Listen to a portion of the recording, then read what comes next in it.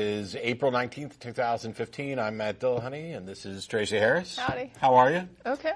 So we're back after a few weeks hiatus and some crew changes and all kinds of stuff, but I need to let you know that we're not currently live streaming over Ustream for today, but it's still at Channel Austin, which I guess you might know if you're actually hearing me.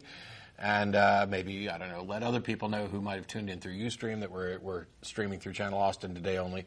Running with a skeleton crew. There may be audio issues. We don't know if the phones are working yet.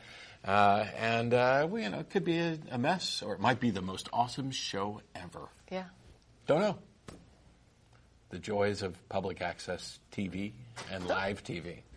But you want to actually start off talking a little bit about religion and family while I did. So, this weekend I'm going to be doing ReasonCon, the weekend coming up. Yes. So, North Carolina, here we come. And I think me and Beth will both be out there. And the topic that I'll be speaking on is religion and the family.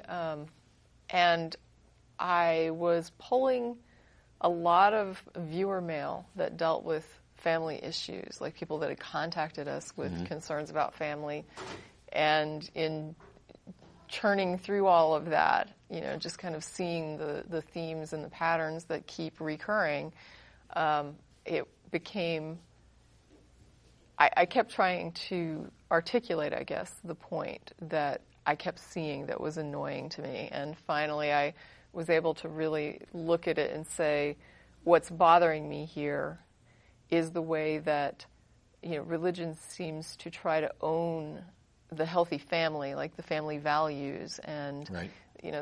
The family model and all of these things about family that especially fundamentalist religion promotes as, having the best answers to. It's ours. Yeah. The family is just, and anything that deviates is wrong, is bad, it has to be squelched, is problematic in some way. But what I noticed is the religions that are most hardcore in claiming ownership of the family and family values seem to be the least family-oriented in the sense of rather than using their religion to actually encourage family togetherness, they use the family to bolster the religion. So they're actually using family ties, like parental authority and, children's desire to please the parents and people's fear of losing those bonds or upsetting other family members living in a house where you have to get along.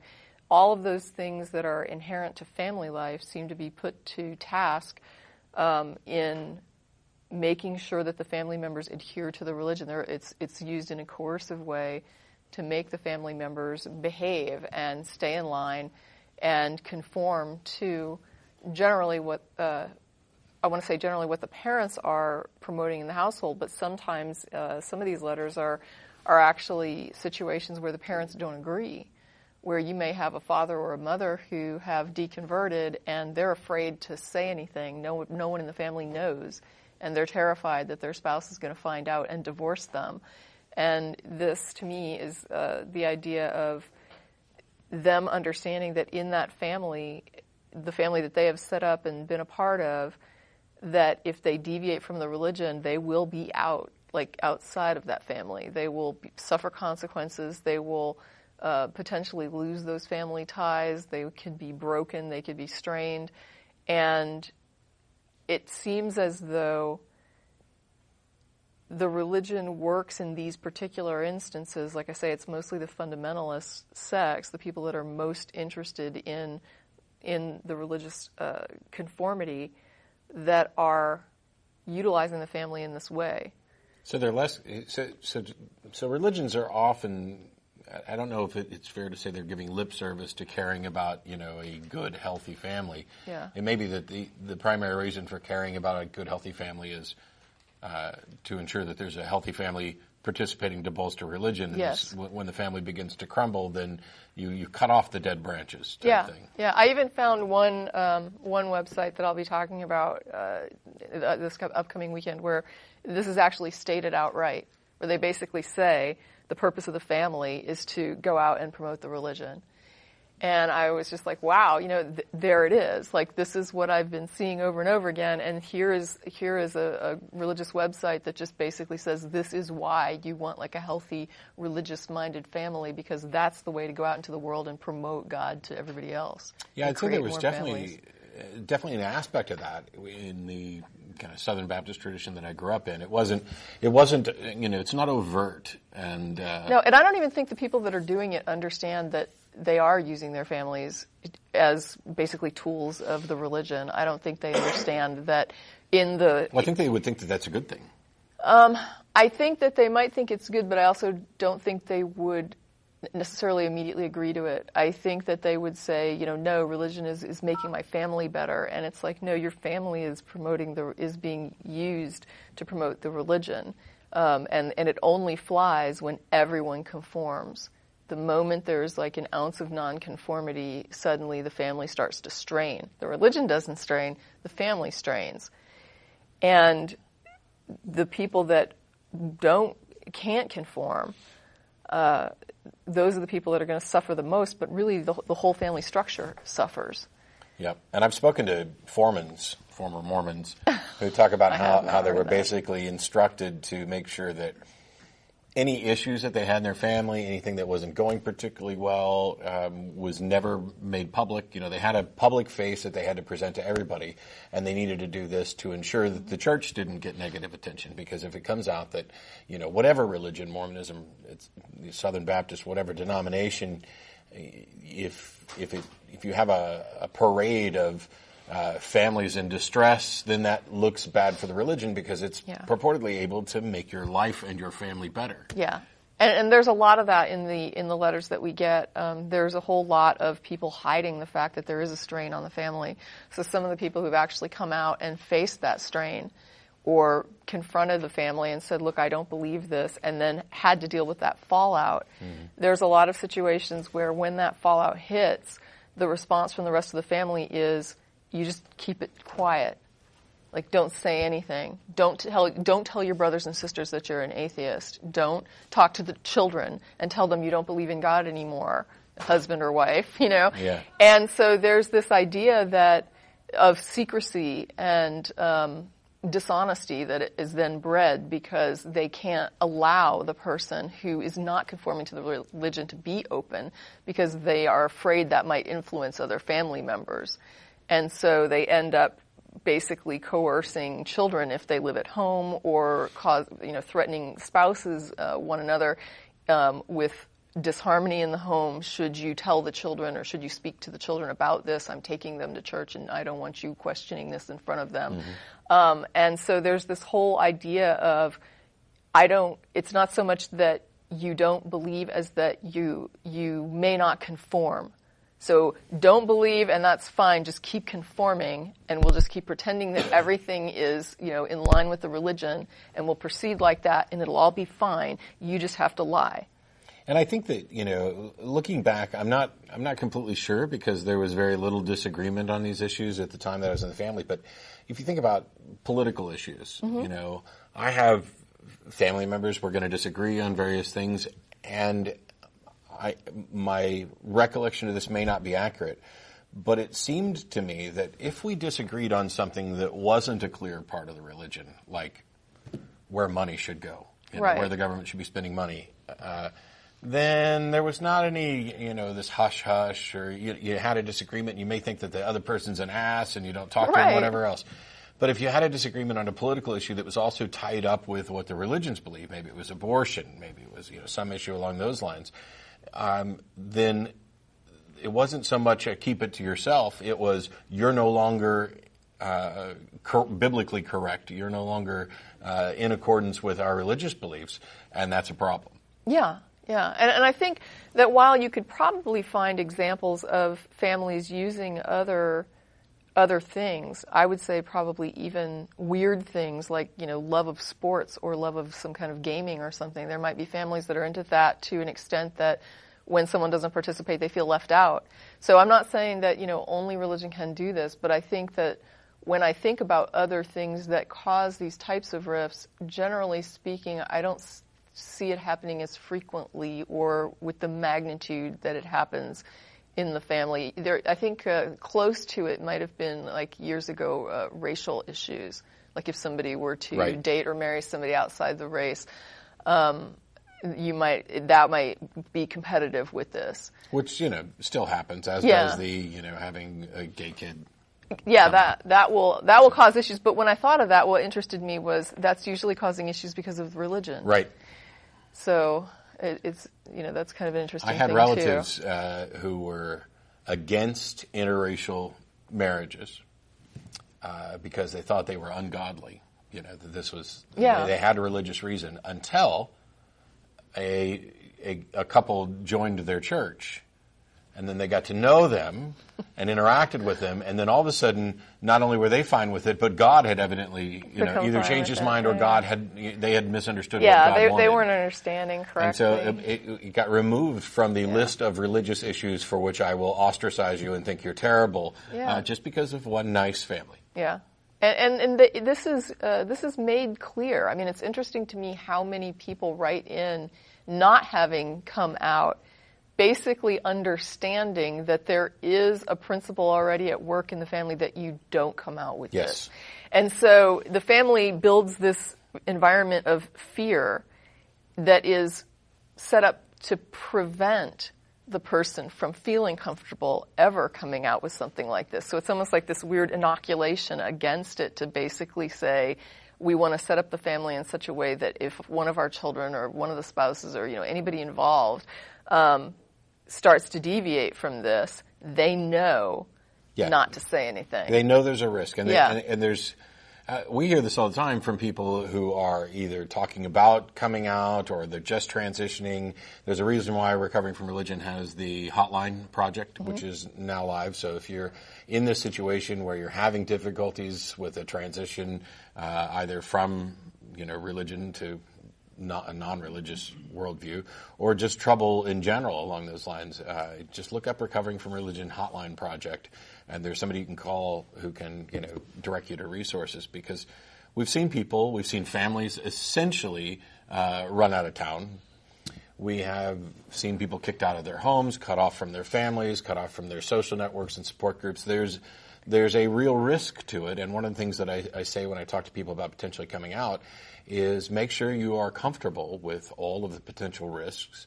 And, if you think that your life is likely to be worse afterwards, then, maybe hold off. Wait until we continue changing the world so that there's perhaps less risk involved. And I've seen both. Like, I've seen people that have contacted us to say, my family will freak out. And then they write back later and say, I told them, and they were freaked out for a little bit, but they chilled out and they're taking it much better than I thought. And then we get other letters from people who are like, I think my family would be okay with it. And oh my gosh, then I told them and it wasn't okay at all. Like, it was a nightmare, and I wish I had just kept my mouth shut because now everything is like just crushed. My parents hate me. So sometimes it can be difficult to gauge, but still the best person to gauge is the person who's lived in it. Yep. So even if you're wrong, you still have probably a better chance of gauging your family's reaction than we would at our email list. So if you write to us, we'd probably just write back to say, consider the consequences and make that decision very prudently. Read Greta Christina's book on coming out, which talks about all the people she interviewed, and of all of them, only one of them regretted it and wished it had never happened. The rest of them may have gone through difficulties, but things turned out better in the end, or at least they were fine with the results at the end. Because I don't know your family. And we think about it in terms of children so often, or young people coming out. But I mean, for spouses, it's a nightmare too. And there have been a number of emails from people who, we started off, we both believe the same thing. Now I don't. Yeah. And we don't know what's going to happen with the relationship. Are we going to stay together? Are we going to get divorced? What are we going to teach the kids? Now that we believe different things. Sometimes the other spouse that remains religious, it becomes like their whole mission and their whole focus to just, reintegrate that distant spouse back into the fold to where they lose sight of any other aspects of the relationship. Yeah, they're terrified of what, we used to both believe, and we were kind of half-ass Easter Christmas Christians. And, but now my spouse doesn't believe anymore, and I'm terrified of the impact this is going to have on my kids. So now I've got my kids in church Sunday morning, Sunday night, Monday night, Wednesday night, we've got to work extra hard to undermine Which then freaks out the other godless spouse. Yes. Because they're just like, I talked to my spouse about it, and then they became uber religious, and they weren't before, and I don't know what happened, and, why they've kind of gone nuts now. And, I mean, it's just, it's a mess, some of the things that it does. I have a friend of mine who used to blog as an atheist, and her spouse was supposedly okay with it for the entire time. As soon as they got divorced, he suddenly became super Catholic in order to win a custody battle. And unfortunately, he got a judge, and I think that it's hard to say what the likelihood is of a judge going along with this, but if you live in a country where most people believe or have been indoctrinated into this idea that there's something good or positive about belief in general, even if they're not really that into it, then being viewed as the godless heathen may put you on the losing side of a custody case or similar issues. Yeah, when I was sat in with nonprofits recently, and one of the articles that I brought in had like a recent survey where people were queried about different attitudes about religious belief and religious practice, and it was surprising. I wish I could remember the percentage. It was like a very high percentage of people who were secular who rated that religious belief or faith and attendance at church is, admirable. And it's like these are people that are secular, like secular-minded, and still pay this homage to religious, just simply religious facade.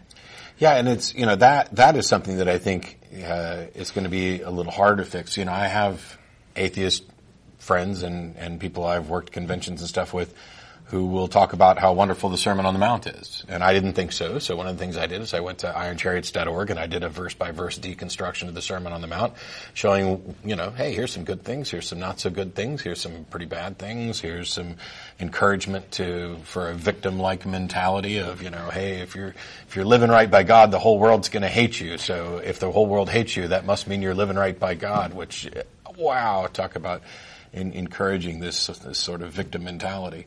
And I think maybe we need to do more consciousness raising in that area, that, religion and morality or religion and being a good person, don't go hand in hand, and that there's nothing particularly laudable about, what I view as gullibility or buying into superstitions.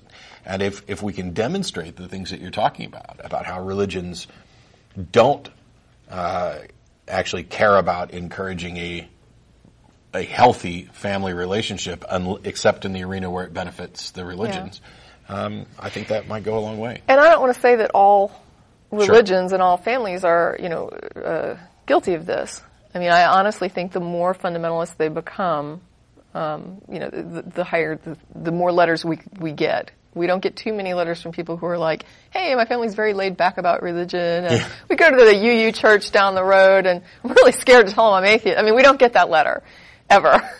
So, it's almost always, my dad's a deacon, or I'm a deacon, and I don't know what to do now. And so those are the letters we're getting, people that are very involved in very evangelical sects. The good news is the world's changing. The nuns, the NONEs, the ones with no religious affiliation, are an incredibly rapidly increasing group by most polls. You have Recovering from Religion, a social network for people who are recovering from religion. There's the Hotline Project as part of that. There's a Secular Therapist Project for people who actually need therapy and don't want to be told that what they need is Jesus or that they need to go to church. You've got, what was the other one I was going to name? What's the matter, Tracie? You can't read my mind? I don't know. In addition to those, there are a number of other groups out there that are focused on this. The opportunity to transition. We're building more local communities so people have a place to land when they find their way out.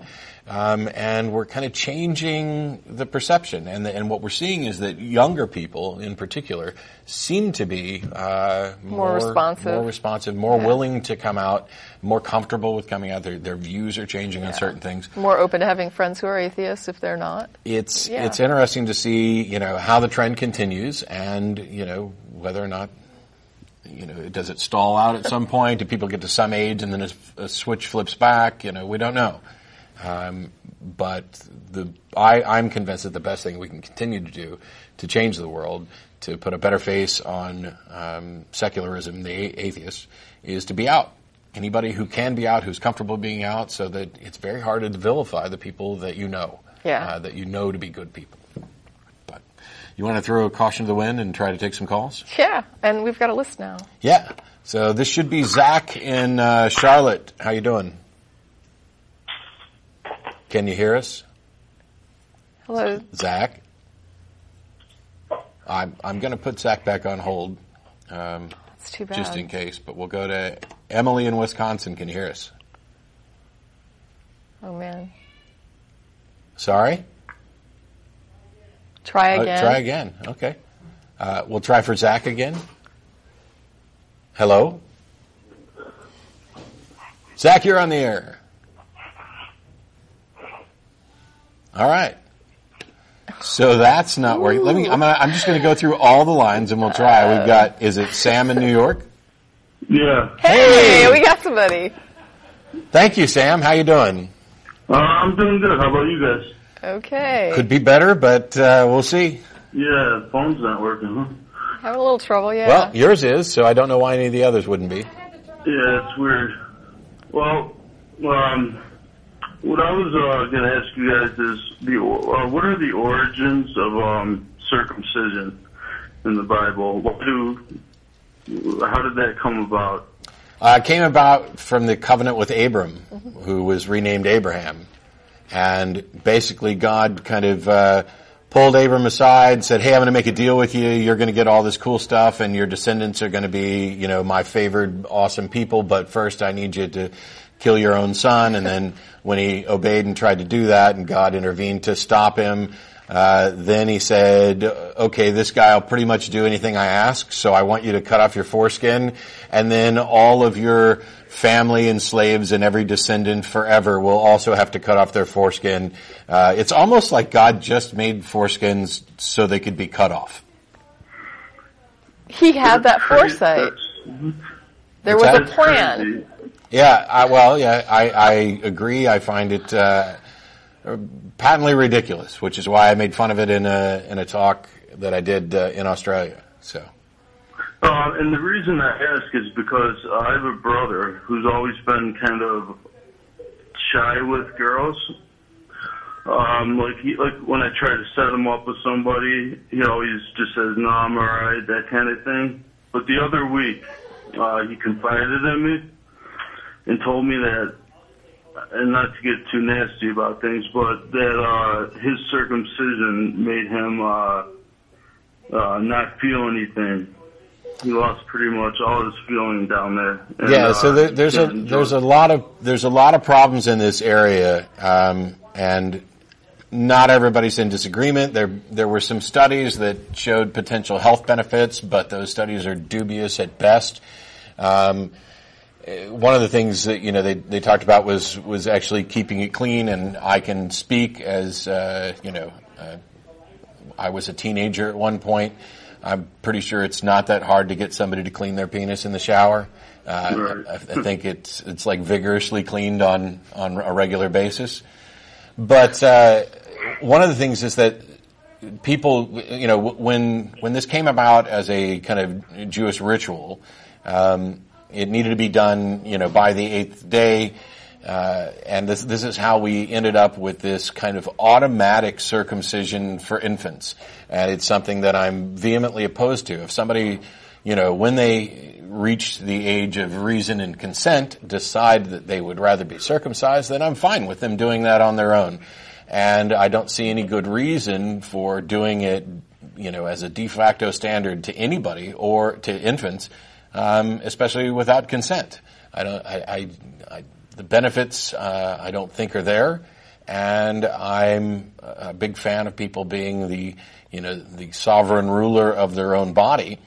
And if you're, really concerned about health issues, then it seems to me that you could discuss it with the individual before they become sexually active and allow them to make a decision on their own.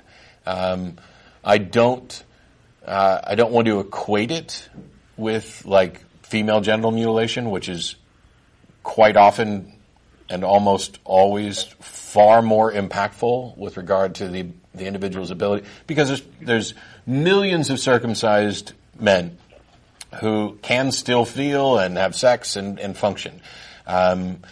But your brother, has an example of something where it went horribly, horribly wrong, which to me is just one more reason not to be running around doing it until somebody can actually consent to it. I'm in total agreement. I asked my Then you're mother right. actually why she did it. I don't know. It's weird to ask a mother that thing, but I just had to know. And she threw out the health thing that it would be. She just thought it'd be healthier. Her doctors were saying that. Yeah, she was probably told that. I mean, she probably was told that. And a lot of people just do it just because everybody does it. So there's another aspect to all of this, which is once it becomes the norm, then when you're in the shower with all the other boys and you see that your penis looks different from everybody else's, there are people who prefer circumcised penises and there are people who prefer uncircumcised.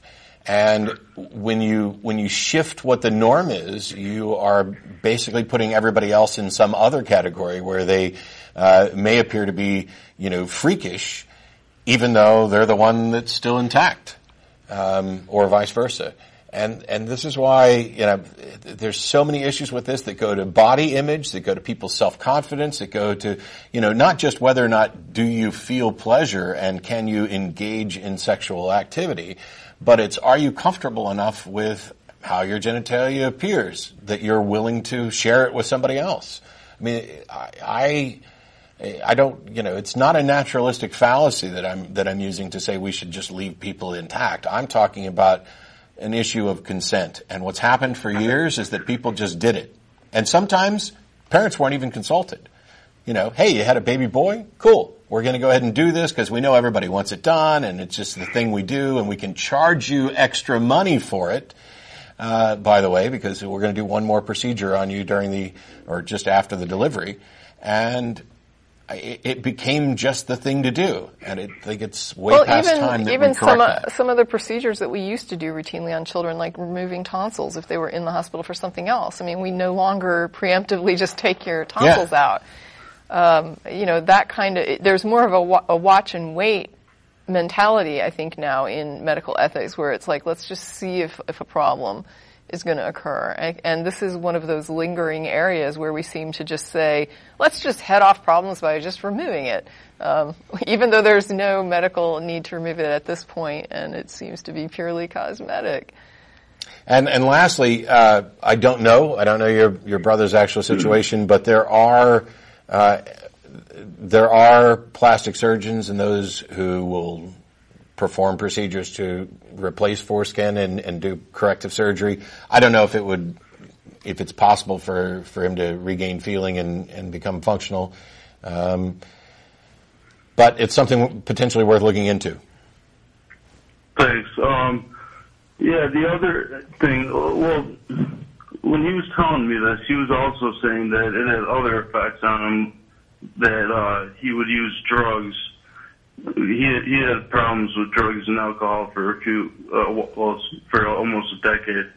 And I don't know if he's just using this as an excuse, but he kind of says, does it matter? I feel like I'm never going to get married. I feel like, all that stuff. And he is just kind of always down in the dumps about that. So I never knew, but it's just terrible.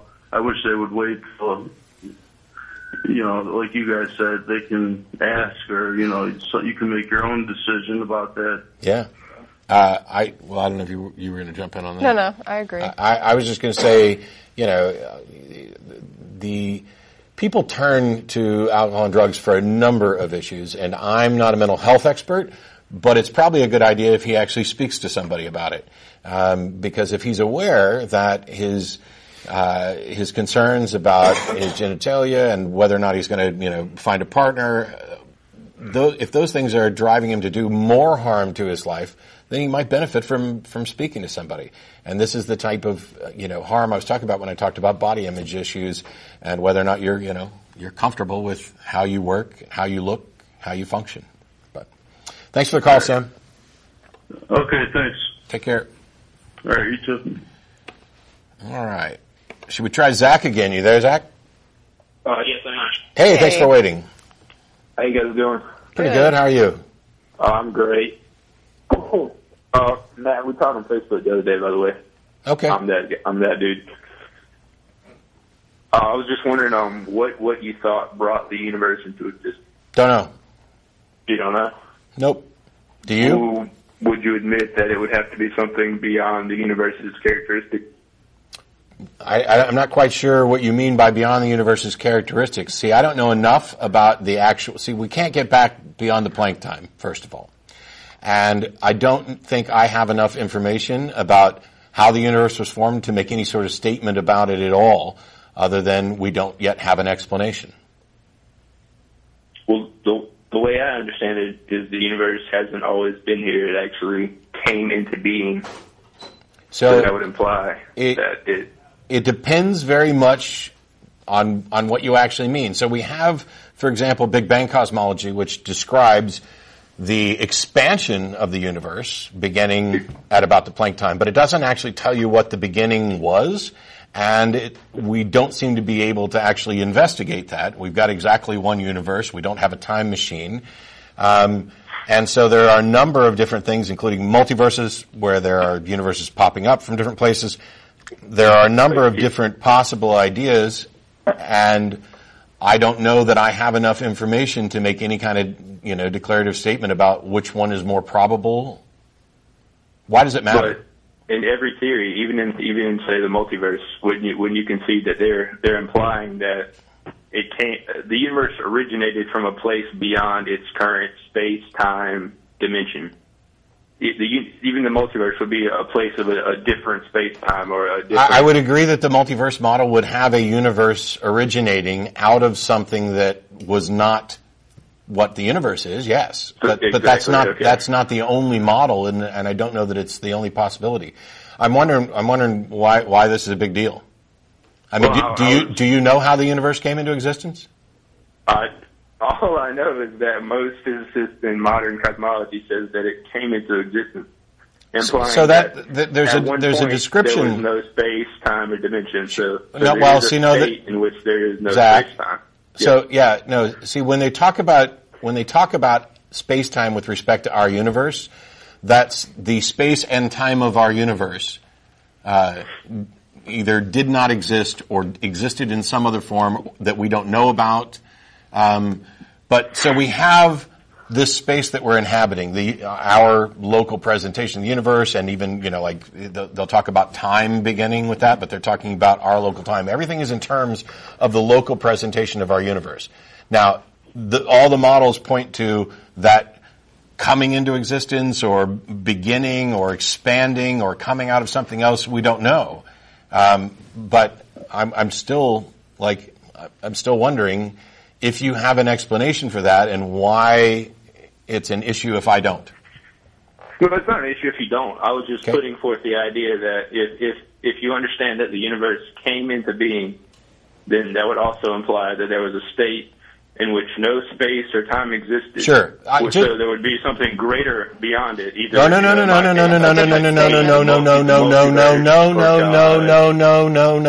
No. Even if I were to concede that the universe came into existence at some point under the way you've described it, that doesn't mean that there's something greater. First of all, greater's not defined. I don't know what. No. So let's say for a second, just hypothetically, that the entirety of our universe, all of space and all of time, at some point did not exist and it came into existence. What conclusion can you then draw from that? You can draw from that there is a place, or a place. In my case, what is a place? An entity that is beyond our dimension of space and time. Zach, what does it mean to say there's a place when you just said that at one point space didn't exist? Do you have any examples of a place without a space? That's what I'm saying. I mean, I couldn't describe to you the details of that different form of space and time. I'm talking about the fact that the language. No. The fact that the language you're using borrows from things without demonstrating it. So when we talk about there's a place, we are always talking about a place within this universe, a space. I don't even know that the concept of outside of space-time makes any sense. I don't know how anything... Of course it does, when it's been proven that space-time came into being. But that doesn't, even if it came into being, that doesn't mean there's something outside of space-time. I mean, there has to be some sort of something that Why? caused it to exist. Why? And what does it mean for something to exist outside of space and time when existence is necessarily temporal? It would mean that there's a model such as the multiverse or some. But that's not necessarily outside of space-time. That's not necessarily outside of space-time. That's outside of our local. I would caution that you review the science if you don't think that's something beyond space and time. Okay, we're done. I mean, if you're just going to caution me to review the science. One of us has actually reviewed the science, and the other one is making extrapolations that they can't justify. You want to guess which one's which? All right. Well, I'll present something different if you don't want to go with the cosmological argument. Does the Fibonacci sequence mean anything to you? That's found within our universe? Sure. What about it? Would you say that's a sign of intelligence? No. Like perhaps a creator? No. What about information found within DNA that can only come from an intelligent mind? No. As far as we've observed. How did you determine that sort of information can only come from an intelligent mind when all observations about that particular information shows that it comes about by natural processes? We've never seen it come about by natural processes. You see DNA replicate all the time and change. But never come about originally. Okay. So what? So basically, you're saying that the origination of DNA, which we don't know, we don't understand, we haven't observed, that comes. Okay, but you've cracked the code and you've determined what it must be and that it must be from an intelligence. No, I'm not saying I've determined 100%. I'm simply. I don't care. I don't care if it's 100%, Zach. You're saying that it must be from an intelligence. How did you reach that conclusion? You're not.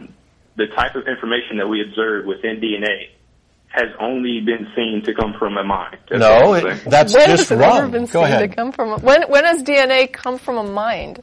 Like, when have you observed that any more than we've observed it arise in nature outside of existing chains? I'm saying we have observed neither, but so why would you make assumptions? The type of information that is seen within DNA has only been observed. Has only been seen. What do you mean type of information? The type of information in DNA is DNA information, and I have never seen it come from a mind, ever. I'm not saying I have. I'm saying that. Yeah, so why would you be saying that? So decoded information that completes a goal, like a recipe or a book. Well, recipe is different than DNA. I don't see recipes generating themselves from other recipes, like out in nature, but I do see DNA replicating itself in nature. So a recipe is not quite on par with DNA. That's true, but I'm saying the nature of the information itself, like you just agreed wait. Let me run this by you, right? Okay, we see if it rains, we might observe that a pond forms. Correct. So we watch this pond form in nature. Mm-hmm. Sometimes there are ponds that exist that we didn't see form, right? Correct. And sometimes there are people that build ponds. Or like I can go to the store and get a plastic pool and blow it up and make my own backyard pond out of a plastic pool, right? But even in the pond analogy, would you assume that the water is always needed to rush into a lower level or something like that? Wait, no, the question that I was going to ask is, if you see a person make an artificial pond. Correct. Does that mean that then we should say that all ponds are artificially made by a mind and that a pond cannot just simply arise naturally by natural processes? I would not think that's correct at all. Okay, so if people can make information and relay information such as a recipe, isn't it also possible that they can arise naturally, and just because you see minds creating them, that doesn't mean that all of them are created by minds? Well, I couldn't say it's possible for it to arise naturally if I've never observed that. Okay, but what I'm saying is that we have examples of things that people can create artificially that we know arise naturally.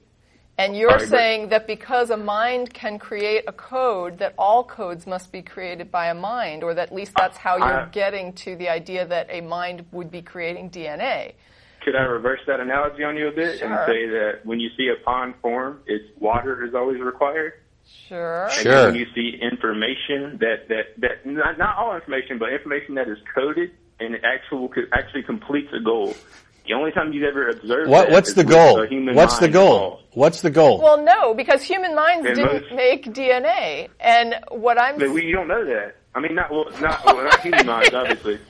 Okay, but what I'm saying is that simply observing that a human being can do something is not evidence that only a mind can do it. We mimic things in nature all the time. I would agree with that statement. But I would also say that the only time we've ever seen coded information that completes a goal is with a human intelligence. If you ignore all the examples that are not human intelligent created. Yeah, you have to throw out everything that disagrees with your... Like what? I mean, just... Like DNA. Like DNA. Human minds did not produce DNA, and we do see it in the natural world around us. So let me ask this side question.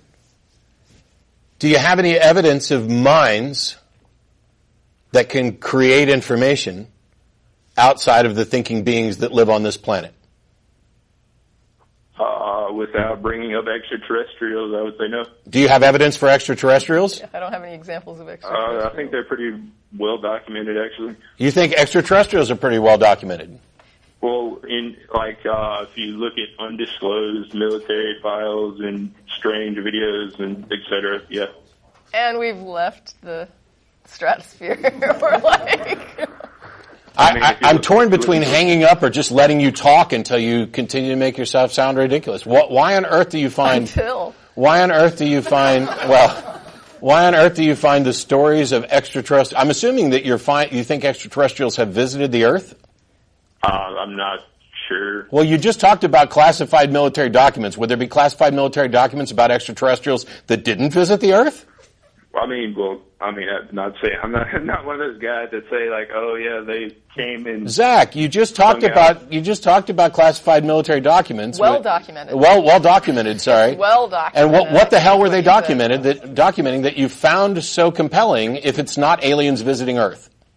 Well, I would say there's a difference between like visiting the Earth extensively, like on Ancient Aliens and stuff like that. Zach, what the fuck is well documented? Why can't you just answer the simple question? I asked what is it that was well documented that you find convincing?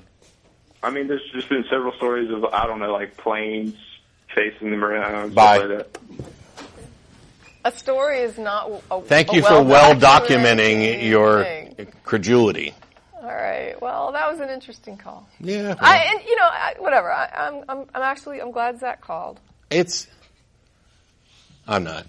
I can't lie. I can lie. I just won't. This thing.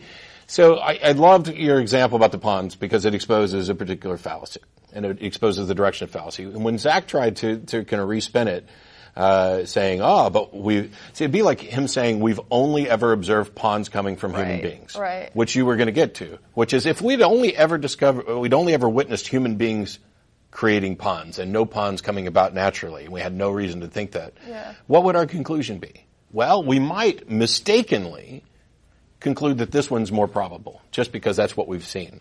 But that is basically the no black swan fallacy, that all the swans I've seen are white, therefore there are no black swans. You can't use that as a foundation. And when you start talking about the information coded in DNA to achieve a goal, you're already making all kinds of mistakes because first of all, there's disagreement about whether or not the genetic code should be viewed as a code and viewed as information in the same light as other things, because what we're talking about are chemicals and chemical interactions.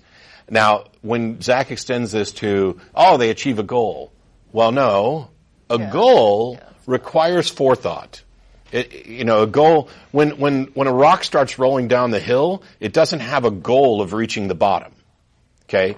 Goals are things that are set by minds. And this is the mistake in viewing DNA in this manner that Zach was talking about when he says, it achieves a goal. No, it really doesn't. It's not like evolution in the natural world has some plan and we are the pinnacle of it, like humans were the goal. We tend to look at things and stick those words on them to make them easier for us to understand. Like a gene has a goal of reproducing itself. Does it? Or is that just what it does? Right. The idea that there's a goal there pollutes the conversation and is what allows you to get to, oh, well, it's information and it has a goal, so therefore it comes from a mind. You're imbuing it with a goal because you're observing what it does. It's loaded language. All right, so we got Ben from El Salvador. How are you? Fine, thank you. A bit humid, but okay. Yes, my question is about what do you say about the subjugation of natives in America by the conquistadors using Christianity? It was bad.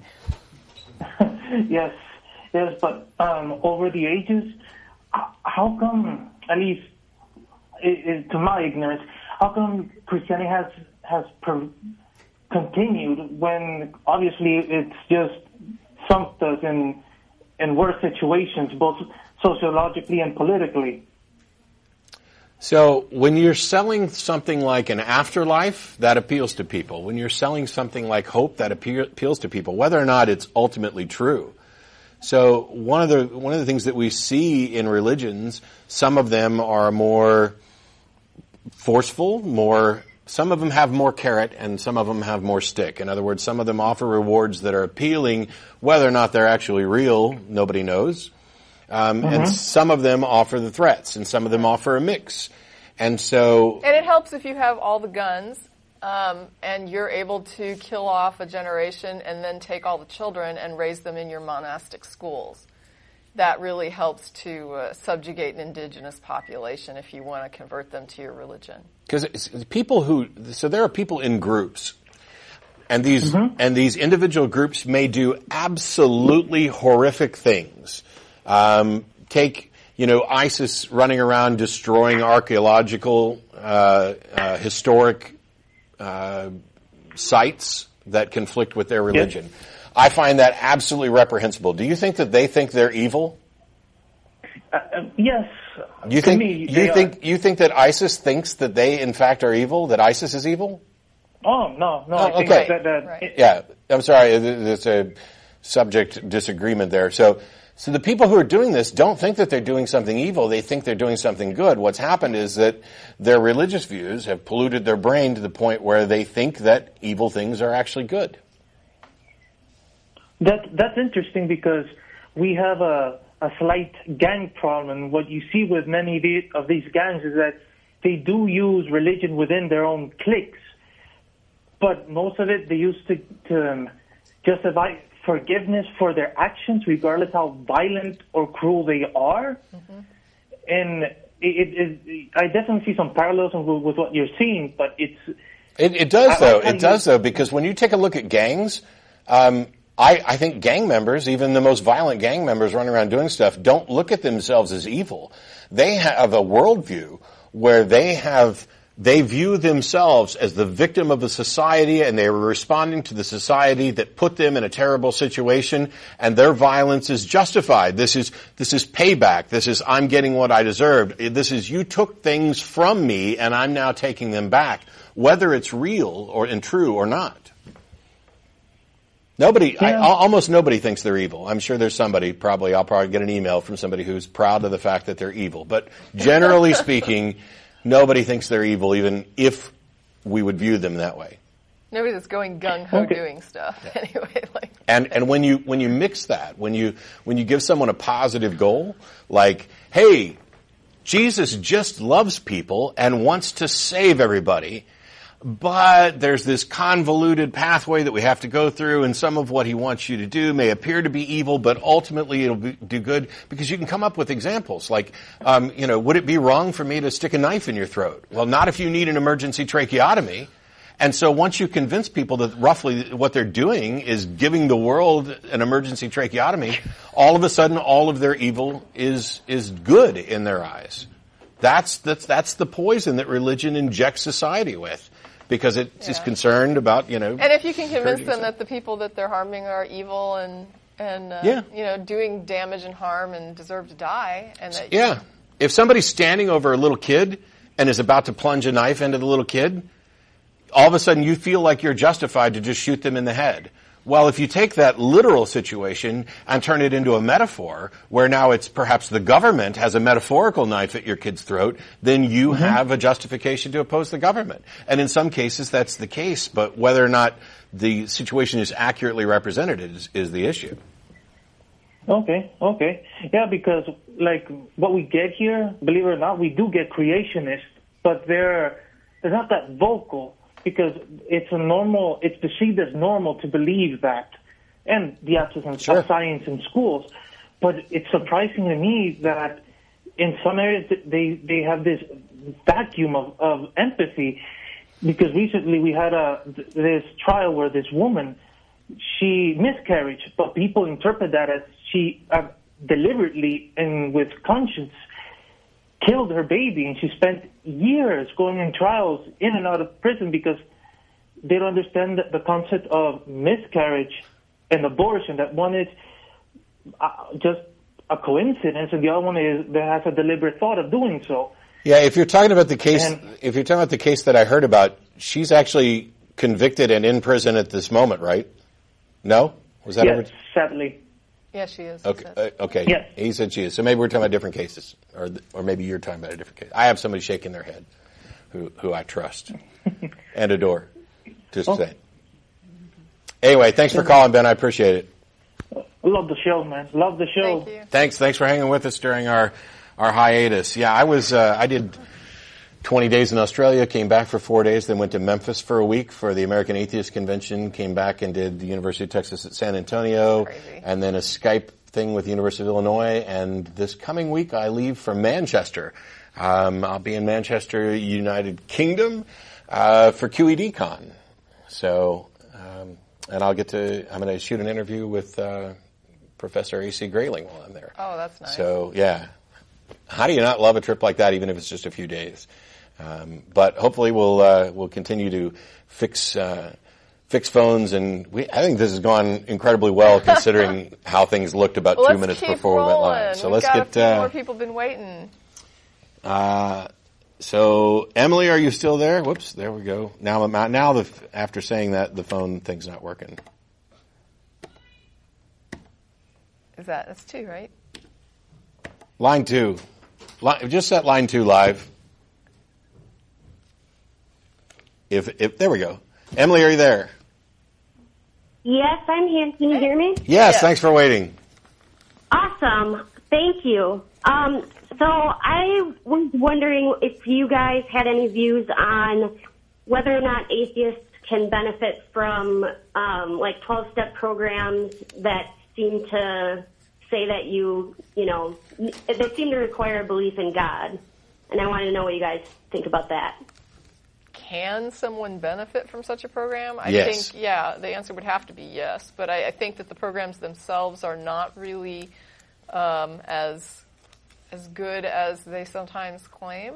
Every time I talk about AA, I get hate mail. Yeah, and there are, I know people who, are secular-minded who both say that they really benefited from the support, and other people who say that it was a mess for them and didn't help, and that they did better off on their own or with other types of support.